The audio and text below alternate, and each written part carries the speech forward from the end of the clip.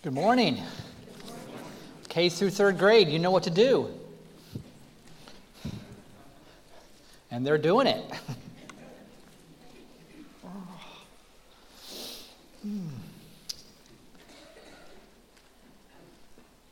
How many people like their cars? Only one.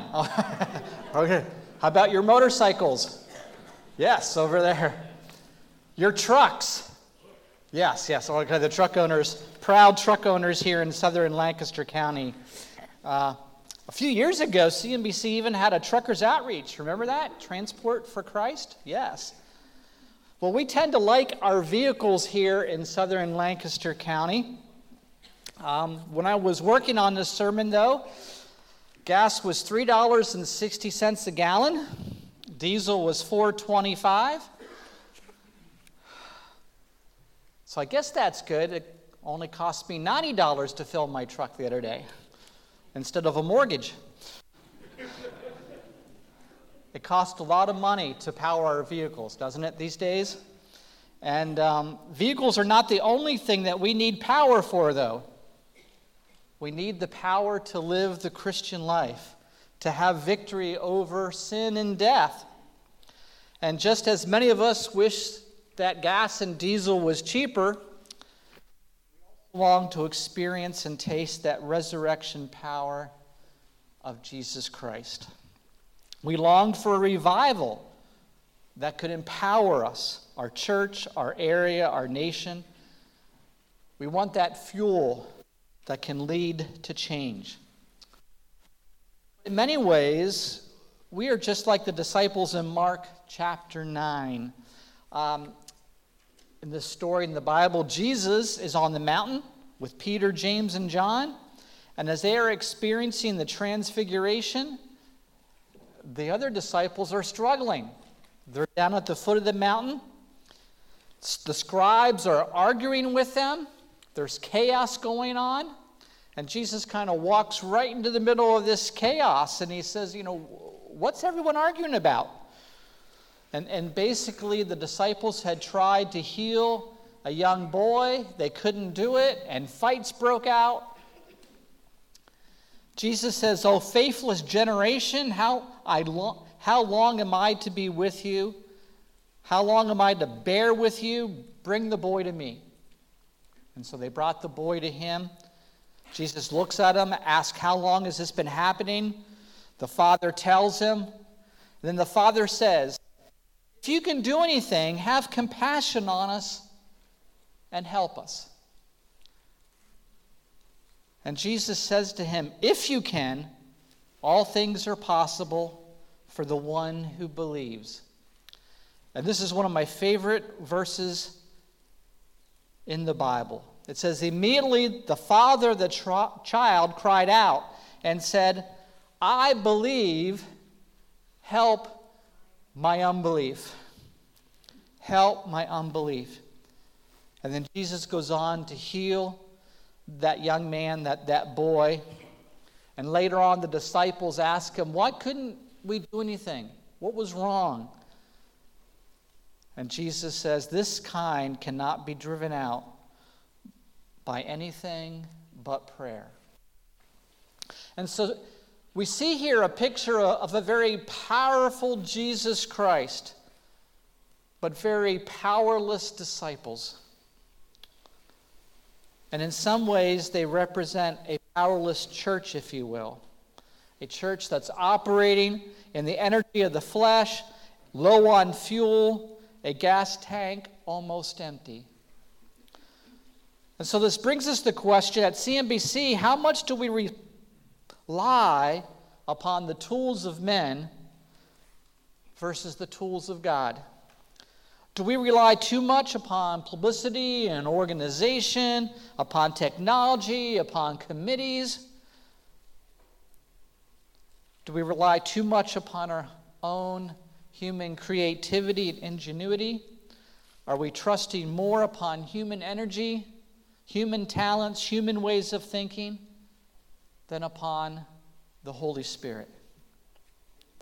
I know that our church longs to make a difference, to grow and influence in our community and around the world. I've been in many meetings where we've planned and talked about revival, things that we've hoped for, planned for. Revival, an extraordinary movement of God that produces an extraordinary result. An extraordinary movement of God that produces extraordinary results. And we want to see that. We want to experience that. We want to experience the power of God and his resurrection. It's been said that revival is like a fire. A spark ignites, then the flame burns hotly, and lives change. Now, I love to camp. And one of the things that I love to do when we're camping is have a good campfire. And I'll tell you, it's much easier to start a fire under the right conditions than under the wrong ones. Wet wood, no kindling, makes it very tough to start a fire.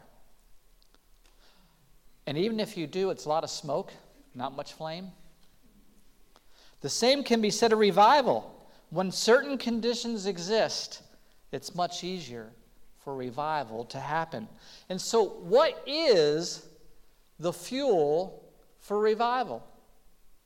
What is the fuel for revival? Now, there's a famous verse that many of us can quote from. It's found in 2 Corinthians chapter 7, verse 14. And this is the verse that we're going to look at today. 2 Chronicles chapter 7, verse 14. If my people, does that sound familiar? If my people who are called by my name humble themselves and pray and seek my face and turn from their wicked ways, then I will hear from heaven and will forgive their sin and heal their land. Now, just a few words about this passage before we jump into it. This is an Old Testament passage. God is talking to Solomon. This is in context with the dedication of the temple. And so we need to be careful how we apply this verse. We are not Israel. We are the church. We are not dedicating a temple, although we are the temple of the Holy Spirit. And I know that there's people that take this verse out of context and use it as a promise that God will restore America.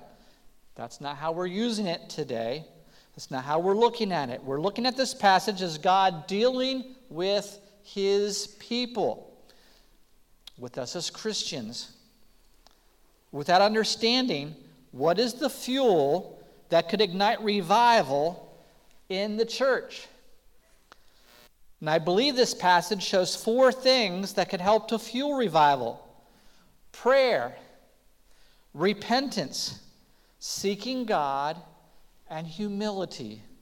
Prayer, repentance, seeking God, and humility.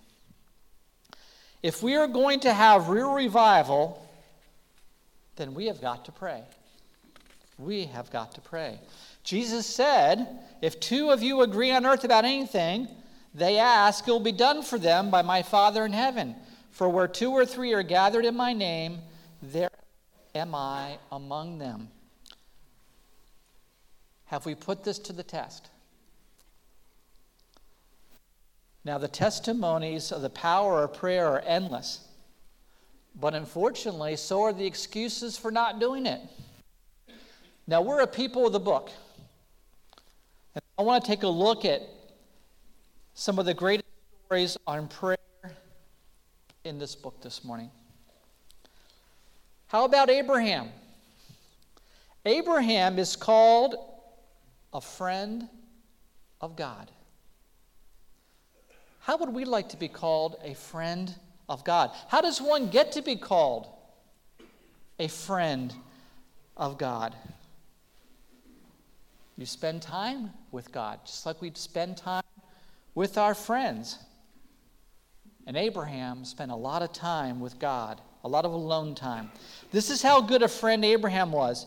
In the book of Genesis, chapter 18, we read about a story, an amazing story of God interacting with his friend Abraham. God reveals that he's going to go down to destroy Sodom and Gomorrah. But here's what I find really amazing.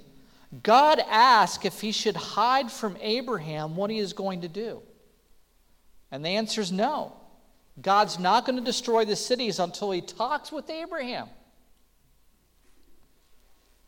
So God tells Abraham that he's going to destroy the two cities. And Abraham says, well, are there 50 righteous people there? God says no. Abraham says, well, how about 45? God says no. Maybe 30? God says no. What about if there's 20? God says no. Abraham goes, well, what if there's 10 righteous people? And God looked and he could not find 10 righteous people. And so he's prepared to destroy the cities. He comes down to Sodom and Gomorrah. He gets Lot out of there. But I think the fascinating part is the conversation God is having with a man, Abraham. And God will not do anything until he's had this conversation with Abraham. That's an incredible prayer life. That is one amazing man of prayer. But isn't that what we do with friends? We talk to them. We have conversations with them. Abraham is a friend of God. Are we? How would you like for God to say, you are faithful? You are faithful. You know, it's one thing for some people to say we're faithful. I mean, we can fool a lot of people. It's another thing maybe if our spouse or someone close to us says you're faithful. They're a little harder to fool. But none of us can fool God. And so for God to say that we're faithful, that's an amazing statement. And God makes that statement for Moses. Moses is faithful in all my house. So how did Moses become faithful? His prayer life. Moses is one of the greatest prayer warriors listed in the Bible. On 2 different occasions, he spent 40 days and 40 nights alone with God in fasting and prayer. No wonder when he came down off the mountain, from being with God, his face shone and it lit up. He had to put a veil over his face. Moses is faithful. And Moses is faithful because he prays. Or how about another Old Testament man of God, Daniel? How would you like for God to send you an angel that says, heaven loves you? That's what God did for Daniel. Daniel was devoted to God. 3 times a day he would set his face toward Jerusalem to pray. And when his life was in jeopardy, he still prayed. One day he started to pray, and he prayed for 3 whole weeks. 21 days, no food passed his lips. And in Daniel 9:23, we where an angel came and said, Daniel, you're a man greatly beloved of God. God loved Daniel. This is what God calls a person of prayer. A friend, faithful, greatly loved.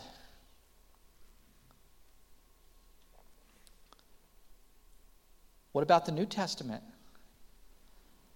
We have the Apostle Paul. Paul's a great example of prayer. In chapters 1 and 3 of Ephesians, his prayers are so personal, they're so powerful. In Romans 9, He says, I'm speaking the truth in Christ. I am not lying. My conscience bears with me witness in the Holy Spirit that I have great sorrow and unceasing anguish in my heart. For I could wish that I myself were accursed and cut off from Christ for the sake of my brothers, my kinsmen, according to the flesh. That is serious intercession for others. Of course, when we think of prayer, we need to look to Jesus.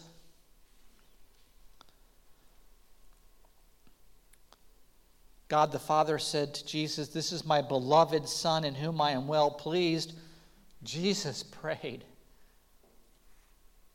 He prayed all night before he chose the 12 disciples. How long has it been since we stayed up an extra hour to pray at night?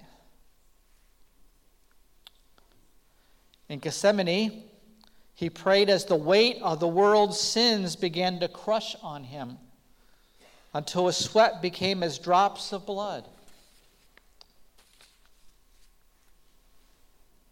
We need today some Gethsemane Christians who will take the burden of this lost world upon them. Today, Jesus Christ is still engaged in prayer. He's still praying for us today. How can we expect to have the power of God if we do not spend time alone with God in prayer? So condition number 1 for revival is prayer. Condition number 2 is repentance. That is, people who are called by his name must turn from their wicked ways. To turn is to repent. And the first step of repentance is to realize that we are wicked, that we do wicked things. And the second step is to turn away from these wicked ways. The Greek word metaneo means to turn. So if I'm walking this way, I turn and I walk this way. That is repentance. I like the word U-turn when we talk about repentance, because that's what it is. You turn.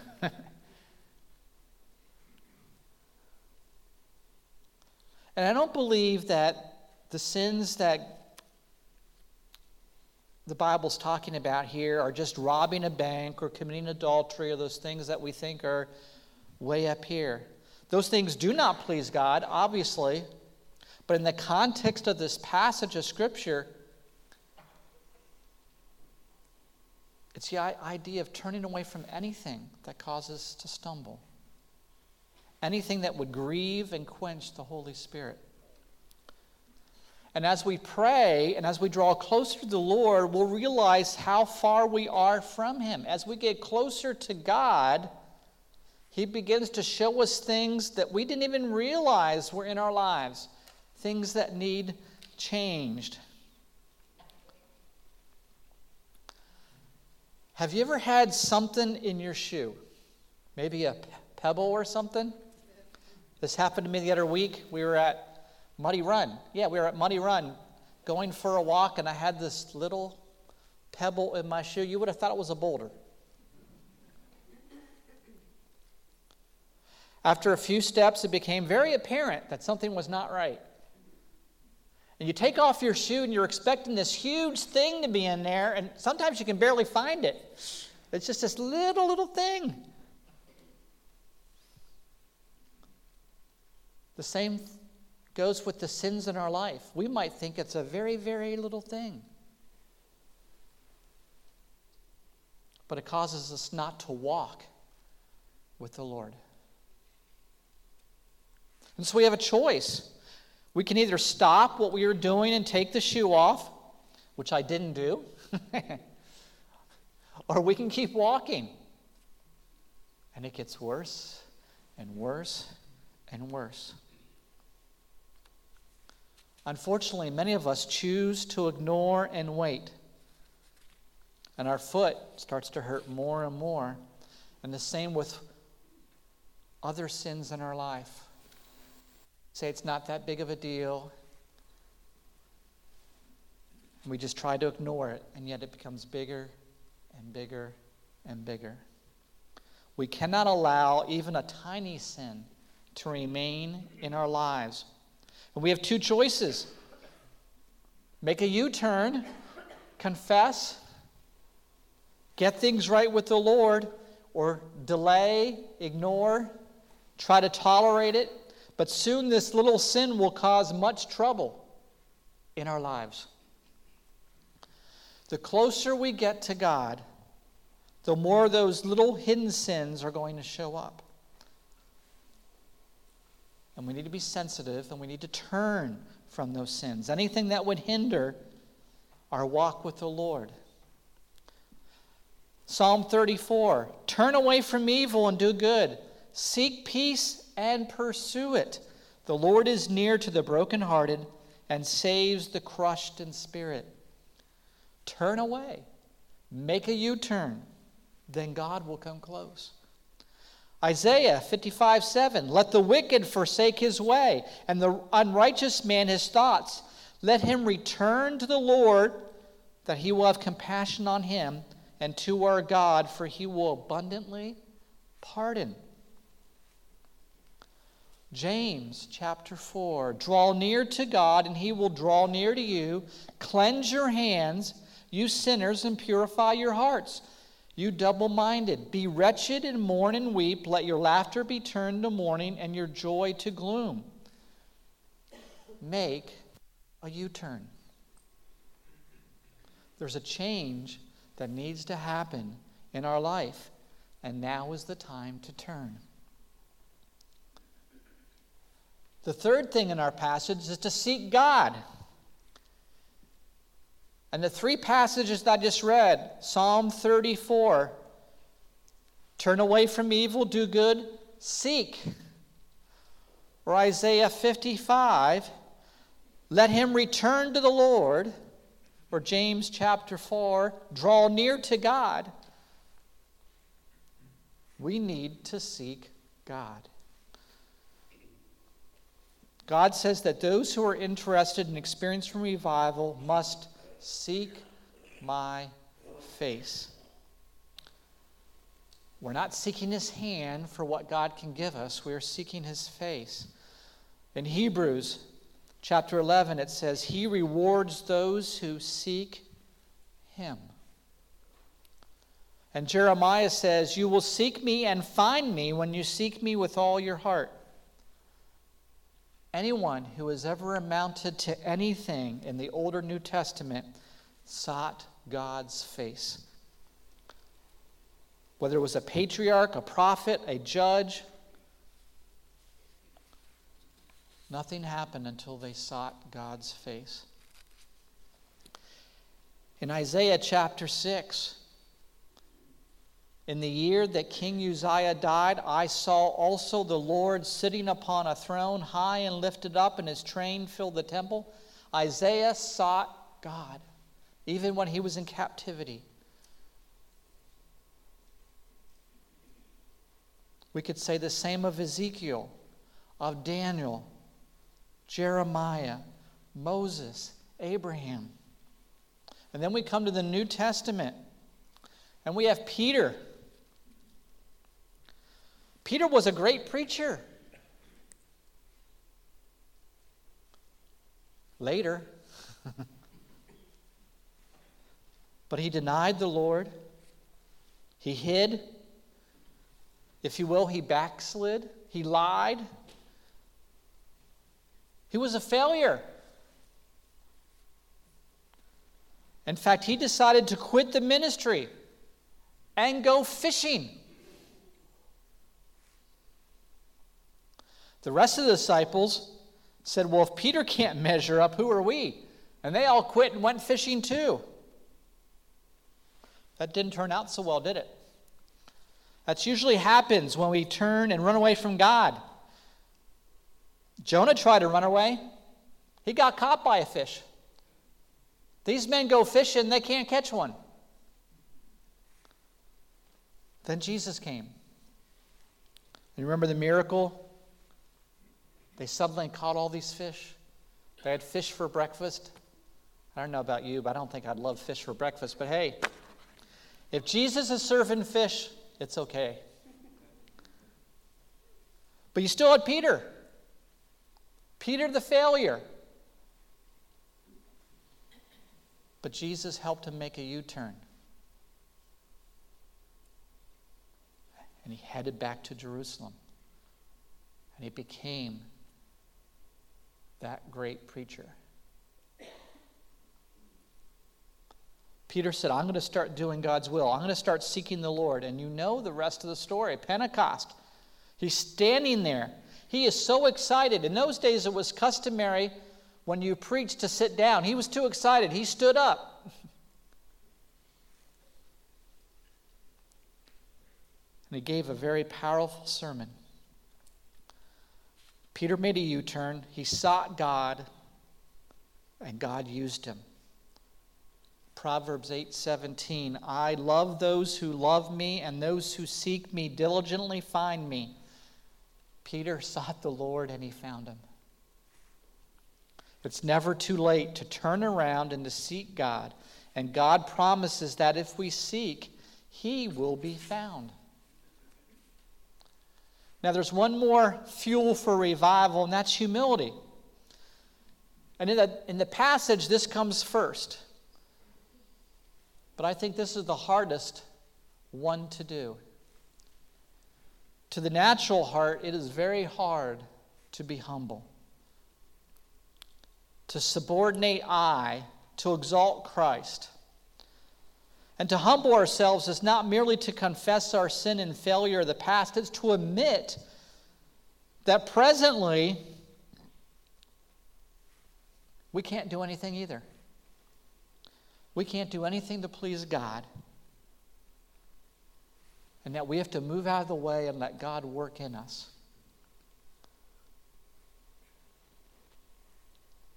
The Bible says that God opposes the proud but gives grace to the humble. James 4:6. This is both terrifying as well as a satisfying statement. For God to resist a man, well, that's a terrible thing. The writer of Hebrews exclaims, it is a fearful thing to fall into the hands of the living God. Yet it says that God will resist. I think we all remember the parable of the Pharisee and the tax collector in Luke 18, and that Pharisee stood up and he prayed, quote unquote. He did all these wonderful things. He fasted, gave tithes. But it was all I. He was proud. And his prayer never reached heaven. And yet you have a tax collector. Tax collectors were very hated people. Trust me, I worked for an agency this past year that helped people do their taxes. I know people hate the IRS with a passion. This man was hated. He was despised. Yet he humbled himself and said, God, be merciful to me, a sinner. God forgave him. God can even forgive you if you work for the IRS. Think about that. So when we say we want revival, that we want to see a movement of God, we want to see this world turn right side up, it can happen, but there's a cost. A physician will pay the price to go to school for many, many years in order to become a doctor. An athlete will pay the price and go through much discipline and training in order to race. A businessman will pay the price to build a business. A musician will pay the price and spend many long hours practicing so they can master that instrument. Success comes at a cost. And revival will not just happen. There is work to be done, and we need to pay the price.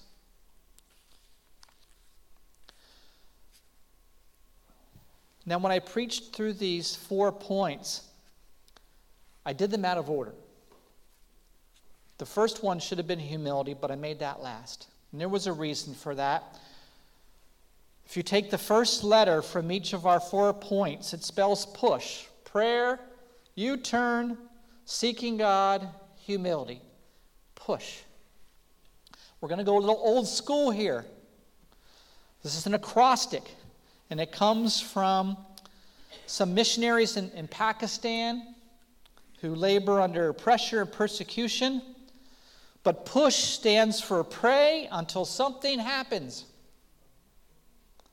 Pray until something happens.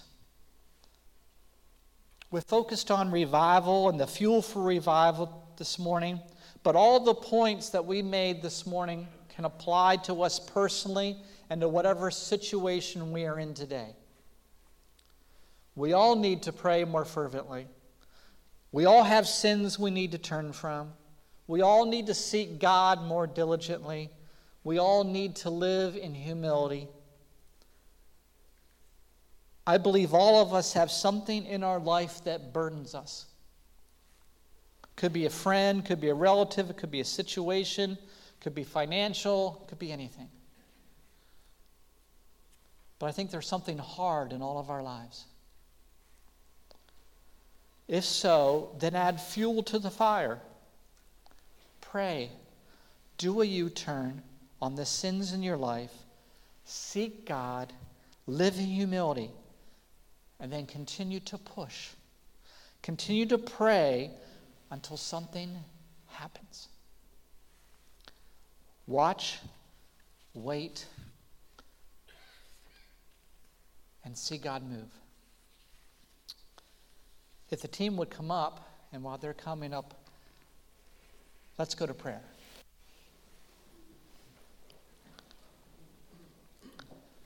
Heavenly Father, I ask that you would forgive us for our prayerlessness.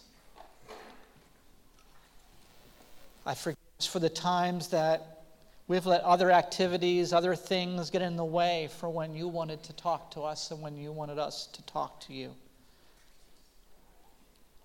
Help us to be people of prayer.